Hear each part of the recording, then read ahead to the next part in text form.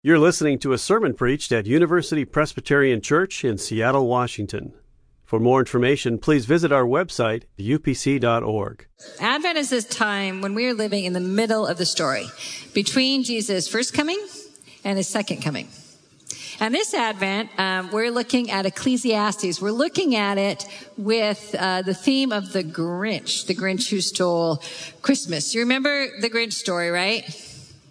Yeah, let me remind you, just in case you don't. Remember how the Grinch stripped away all the trappings of Christmas from the wee little Who's down in Whoville? And yet Christmas came without ribbons. It came without tags. You know this. It came without packages, boxes, or bags. And you remember how when the songs rose up to the air from Whoville, and that at the sound of the singing in Whoville, they say the Grinch's small heart grew 3 sizes that day. It's a great story.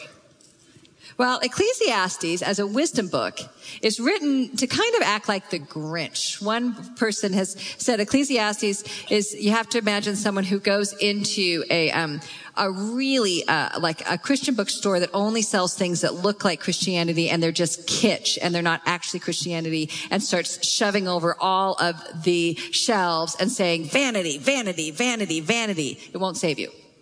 This is what Ecclesiastes does. Strips us of everything that is not essential about Christmas and brings us back to what is. But in today's passage from Ecclesiastes, the Grinch of Ecclesiastes plays a slightly different role. And before I tell you about it, let me compare just a little bit of wisdom literature and the prophets. Because in Advent, we're used to the prophets. We're used to the prophetic passages. We're not as used to using wisdom. And wisdom can seem a little frustrating at times if we don't know what these writers are doing. So maybe the best way to explain it is to imagine it's like Facebook friends, right? And so just for some of you who aren't on social media, who aren't on Facebook, somebody in my household who will go unnamed actually looked over my shoulder within the last few months and said, "What is that?" And I'm like, "It's a news feed." And it's like, it gives you all those stories? And someone's been on Facebook for 5 or 6 years. But what Facebook does is people post things, don't they? So, for example, when I was over in the UK to defend how many of you are on Facebook, though, by the way? Do I need to even give this? Okay, I do need to give this. You can raise your hands higher if you don't want me to explain this. But when I was in the UK, for example, Starbucks came out with their, little red cups, right? And that blew up on Facebook from the time I turned off my phone the night before and turned it back on when I had Wi-Fi again. There are just what people do is they repost stories, they make comments, they put up little cartoons, they make fun of people, they agree with people, they disagree with people, all about this certain thing that's going on in the culture. And what the prophets and the wisdom writers do is they look at these certain things going on in the culture, in the biblical literature, and they comment on them. But they do it in 2 very different ways. So if you imagine that there's a prophet Facebook friend and a wisdom literature Facebook friend, and let's say they're not taking on Starbucks cups. Let's say they're taking on the topic, for example, of the way that average workers are vastly overworked and underpaid. Here's how their posts would be different. See, the prophetic posts would be calling for change. The prophetic post would maybe repost an op-ed piece that calls for regulation or a 35-hour work week like they have in France. This is what you'd read. The prophetic post is going to repost exposés of CEO salary packages, or launch petitions, or start a march and send you an event invite sort of thing. This is what happens on the prophetic Facebook page. They're activists. They're calling for change. Not so the wisdom ones. Wisdom writers are pragmatists. The wisdom Facebook page perceives the same issue, the reality of an overworked and underpaid workforce, and responds with a repost of real simple's best 5-minute dinners because really you have to eat and you're getting home too exhausted to cook a whole meal. That's wisdom. Wisdom writers leave the activism to the prophets. Their aim is to practically navigate the situation as it is, not as it should be. And they can get a little frustrating that way. So their posts are things like, 6 steps to do more in less time, or 3 signs your coworkers claiming your work as their own, or their cartoons. But this is what wisdom does. So wisdom literature agrees with the prophets. They like their posts. Sometimes they even make little comments on their posts. But in the meantime, they say, we have to live with this mess. And the mess that the writer of Ecclesiastes turns our hearts and minds to today is not exhaustion or work. It is death. Death is always a violation. Our passage today calls it an evil. But there's something about Christmas time that makes it even more poignant. Because this is meant to be the season of jingle bells on sleigh rides through the snow, not detours through the valley of the shadow of death.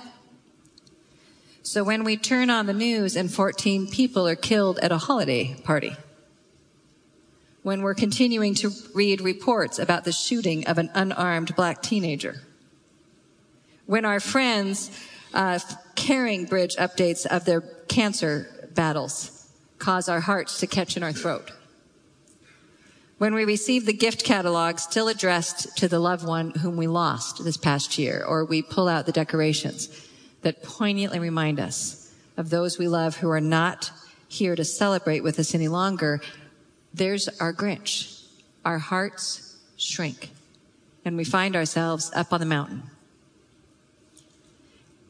See, our passage this morning from Ecclesiastes is written to take us back down from the small-hearted mountain into the party.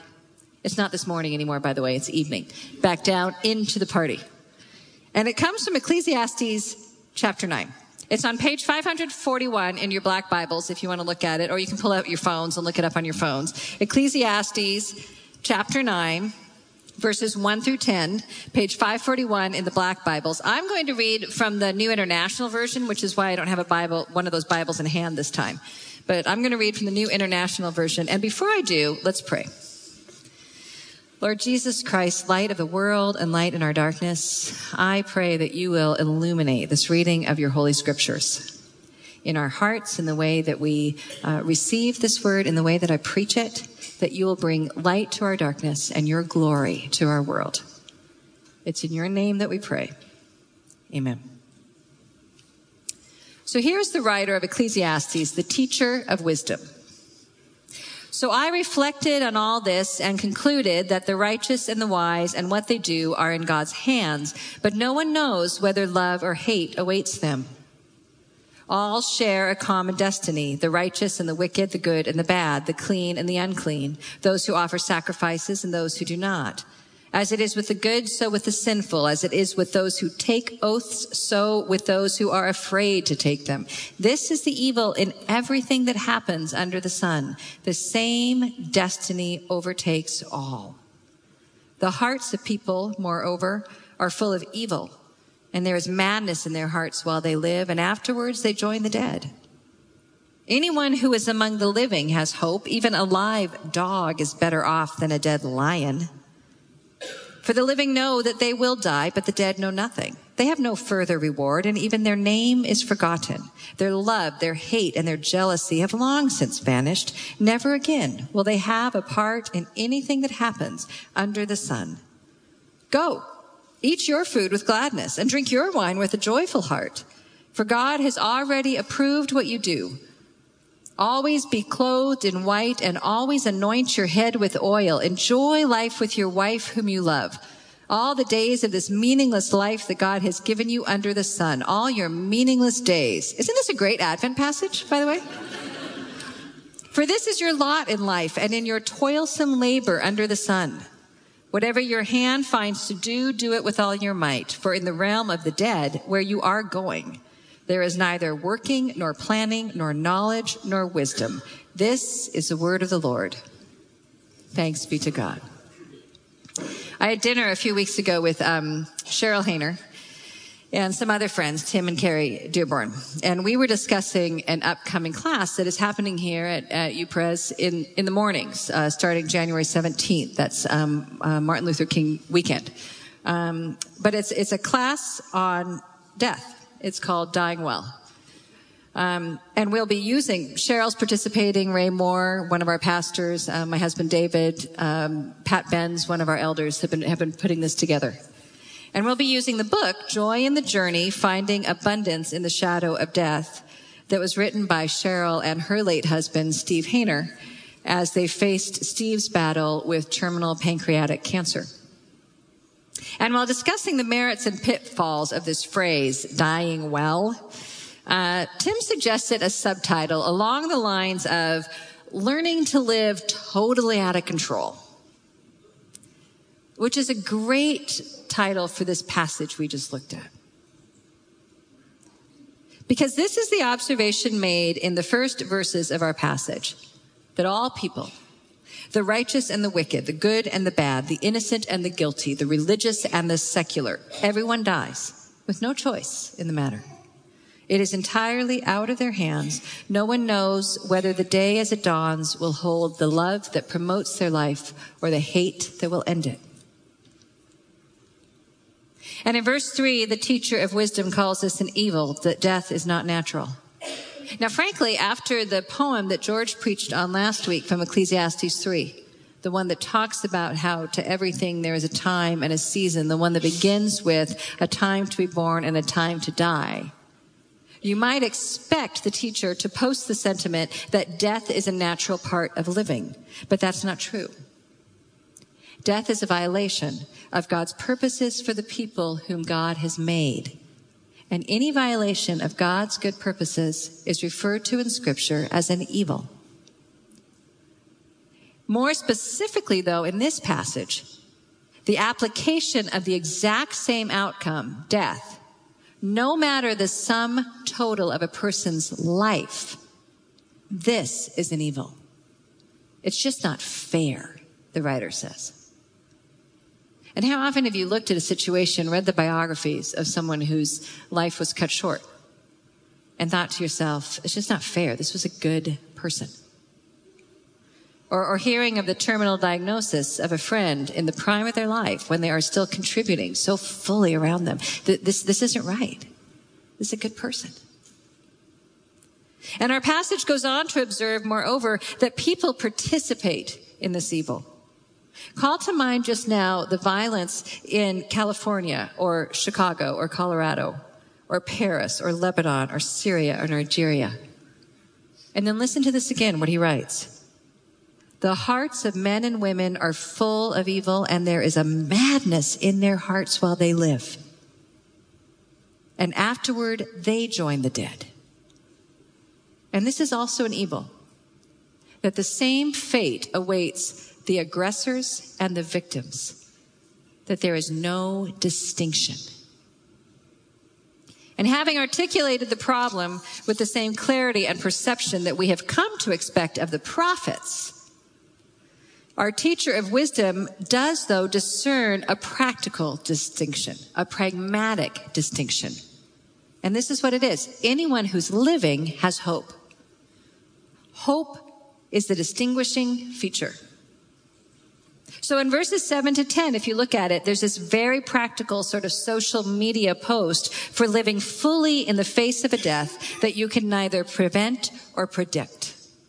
And let me read it to you again, this time from Eugene Peterson's translation called The Message. Here's what he writes. Seize life, eat bread with gusto, drink wine with a robust heart. Oh, yes, God takes pleasure in your pleasure. Dress festively every morning. Don't skimp on colors and scarves. Relish life with the spouse you love each and every day of your precarious life. Each day is God's gift. It's all you get in exchange for the hard work of staying alive. Make the most of each one. Whatever turns up, grab it and do it, and heartily. This is your last and only chance at it. For there's neither work to do nor thoughts to think in the company of the dead, where you're most certainly headed. Do you hear the wisdom in it? Set your hope on life, not death. And you really hear the wisdom if you compare what the opposite to these things would be, of a heart that has been shrunk down and is living in fear of death. Because the opposite of these things would be to be fasting and mourning, to live in sackcloth and ashes, to reject relationships as simply too risky and emotionally dangerous. Because why put my heart on the line when this person whom I loved so completely will only leave me bereft, or worse, I will leave them? What does it matter what I work for? What does it matter that I work for justice or goodness or beauty when my life could be taken in a moment? These are the fears that direct a life that is controlled by death. And the writer to Ecclesiastes is not simply saying, eat, drink, and live today, for tomorrow you shall die. The writer to Ecclesiastes is saying that death is a trespasser and a thief, and do not give him his due. Set your hope and your hearts on living. Don't give death any of your life any sooner than death calls for it. See, it seems to me that at Christmas time, at this time when the entire world, it seems, goes into feasting mode, it's even more difficult to come to the table fully when our hearts are constricted down by grief or by fear. And here's the wisdom and the compassion of the teacher. The teacher doesn't claim that this is fair or that death doesn't exist. But there's an invitation to embrace the hope of life while it is lived. So come down off that mountain and join the party, he says. Celebrate the memories of the ones you love in the midst of the feast. Don't starve with the guilt of surviving. Drink your wine with a joyful heart in the company of the living who love you, remembering Jesus who turned water into wine. Our Savior, remember, knows the full taste of the cup of suffering and death, and he faced it with courage on a day he did not choose, dying in a manner he did not desire. Into your hands, O Lord, O Father. But do you remember the days before his death? Do you remember what he was accused of? The Son of Man was accused of being a drunkard and a glutton, eating with tax collectors and sinners on his left and on his right. And his answer, when people wondered aloud, why aren't you fasting, was, who can fast when the bridegroom is with them? Oh, come to us, abide with us, our Lord Emmanuel. This is the wisdom of the teacher of Ecclesiastes, of the Rabbi Jesus. You cannot control the day of disaster, but in the days that you are living, rejoice. Do not allow death more than its due. Place your hope in life. Enjoy life with your spouse, with the ones that you love. And this could be not simply spouses, but friends, people who depend on you, people who you are connected with. Enjoy life with them. How many people are you neglecting right now? How many relationships are you neglecting right now? Pouring so much energy into trying to control things you will never control. Why refuse to embrace those who are living out of a dedication to the dead who can no longer embrace you? This is the question the teacher asks. Do your work wholeheartedly, whatever task your hand finds to do. And we know this is wise counsel. We know this is pragmatic. The question, of course, is how do we live this? See, wisdom, as good as it is, ultimately needs the prophets. And Advent, as wonderful as wisdom is during Advent, also needs the prophets. Because Advent, the question of how we live, how our hearts go from constricted and fearful to 3 times their size and celebrating, this is where Advent is essential and the prophetic vision is key. Remember that Advent, I said, is the in-between time, and the limits of the vision of the writers to Ecclesiastes was one life. You're living in the middle of your life, between the beginning and the end. Advent says you're living in the middle of a far greater story. You and I are living in the middle of the life of Jesus Christ, his birth, his death, his resurrection, and his return. And as George preached on 2 weeks ago, the victory of God's return is certain. So when we are taken up onto the mountain with our constricted heart, we look out with the hope of the prophets to the victory of God's return and all things being restored. That's where our hearts are expanded. This is the grace that expands our hearts. I'll tell you a story. I had a friend who was on an airplane this week, and he took his jacket off, and he had all these valuable things in his jacket, iPhone and wallet and keys and things. And he put his jacket in the seat, underneath the seat in front of him, where his feet are. And somewhere during the flight, this old woman who's sitting in front of him took his jacket and took everything out of it. Took out his phone, took out his wallet, took out his keys, and just discarded it in front of her feet. So at one point, the good news for him is the flight wasn't over, because he notices his jacket is gone, and he's looking, he sees it in front of her. So he goes and he stands next to her seat and says, "Can I have my jacket back?" And she doesn't say a word. She just picks up his jacket, puts his phone in, puts his wallet in, puts his keys in, and hands it back. Is that not the weirdest thing? Completely surreal, and it's a perfect Advent parable. Because here's the thing. The writer to Ecclesiastes, the most he can see is that God has set God's creatures down on this earth like so many jackets. And at some point, death will come along and wordlessly empty out of them everything of worth and everything of value and discard the bodies. But the story of Advent is that the flight is not over yet. And not only that, but the Lord Jesus Christ, who owns each and every one of these souls, has boarded this plane and stands over death to say, I want them back.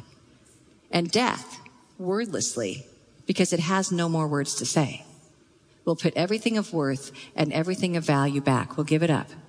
And the bodies that had been discarded will be restored. The Lord shall return, and the dead will stand on the earth incorruptible. This is our hope. But it's not our only hope. There's a second hope, essentially, that comes with the return of Jesus Christ at Advent. And it's very important in Ecclesiastes. Do you remember what the actual evil was, the greater evil was in this passage? Not simply that everyone dies, but that they die without distinction. The greater evil was the lack of justice. And the great hope, the second great hope of the return of the Lord Jesus Christ is that he will return to restore distinction among the dead, which is just another way of saying that he will return to restore justice. Remember Matthew 25? When the Son of Man comes in his glory and all the angels with him, then he will sit on the throne of his glory. All the nations will be gathered before him, and he will separate people one from another, as a shepherd separates the sheep from the goats. This is the second great hope at Advent, that the distinction between those who gave their lives in love and service for the least of these, as serving Jesus Christ, the righteous will be welcomed into eternal life. And there will be a distinction and a judgment for those who rejected, for those whose lives participate in the outcome of death and in injustice. This is not something we think about very often at Christmas time. But there is no hope in the return and the end. There is no restoration of this great evil, of this loss of distinction and death, unless when the Lord Jesus Christ returns, justice is restored. And so the hope that we live with in this life is not just the hope of life. It's the hope of life incorruptible and justice restored. It's the vision of life incorruptible and justice restored. And it's this hope and this vision that gives us the courage to come back down off the mountain and celebrate with joy the life that we're given. It's this hope and this vision that gives us the courage to come back down off the mountain and to embrace not simply the spouse whom we love, but our neighbors and our enemies, those who are completely different than us. It's this hope that gives us the courage to come down off the mountain and to embrace and work tirelessly for justice. This courageous fullness of life in the face of death was brought poignantly to my attention again a few weeks ago when I visited the Martin Luther King Jr. National Historic Site in Atlanta. And I was awestruck, again, by the courage and the fullness of life of men and women whose faith in an ultimate, just distinction at the return of Jesus instilled courage to dedicate their full energy to that work for justice in this time, to do what God had called them to do with love, with nonviolence. And we stood and listened to the recording of Dr. King's final sermon in Memphis, the city where he was assassinated. His awareness that he lived and worked in an Advent season in the middle of the story. I would encourage you, you can find it online. Go and read this sermon. Because it begins with Dr. King imagining he stood with the panoramic view of the whole of human history before him, given a choice of where to live. And he described his gladness that the Almighty had allowed him to live in his own period of time, in the middle, at this time, to see what was unfolding. And while his sermon poignantly ends with the famous reflection that he has been to the mountaintop and looked over and seen the promised land, in the middle of that sermon is his Ecclesiastes moment. That at some point you come down off the mountain to live out what you've seen. That while it's all right to talk about the New Jerusalem, he preached, one day God's preacher must talk about the New York, the New Atlanta, the New Los Angeles. These are lives shaped in the hope of the second advent. Lives that come down off the mountain where they've seen the promises and the goodness and the hope of the return of Jesus Christ and live with courage that reality to give hope in living for others. So as we move on in our worship service, our band and worship leaders are going to repeat for us the song, Be Still My Soul. And I invite you to pray this as you sit, to receive the grace of the promises and the hope of our Lord Jesus Christ, to let them expand your hearts. Because this is our Advent invitation, to have our hearts enlarged with the songs of Jesus' first coming in hope of his second, to let the hope of the restoration of all things at the resurrection of the dead, the justice of Jesus' return call us back down from the mountain, whether grieving a personal dying and loss, or grieving death and loss from injustice and violence in our world, in hope lived with courage in the times in between. Amen. For more UPC audio or to find out about service times, visit us at upc.org. All online audio is available on CD and cassette. To order copies of sermons and classes, please visit upc.org/audio, email audio@upc.org, or call 206-524-7301, extension 117.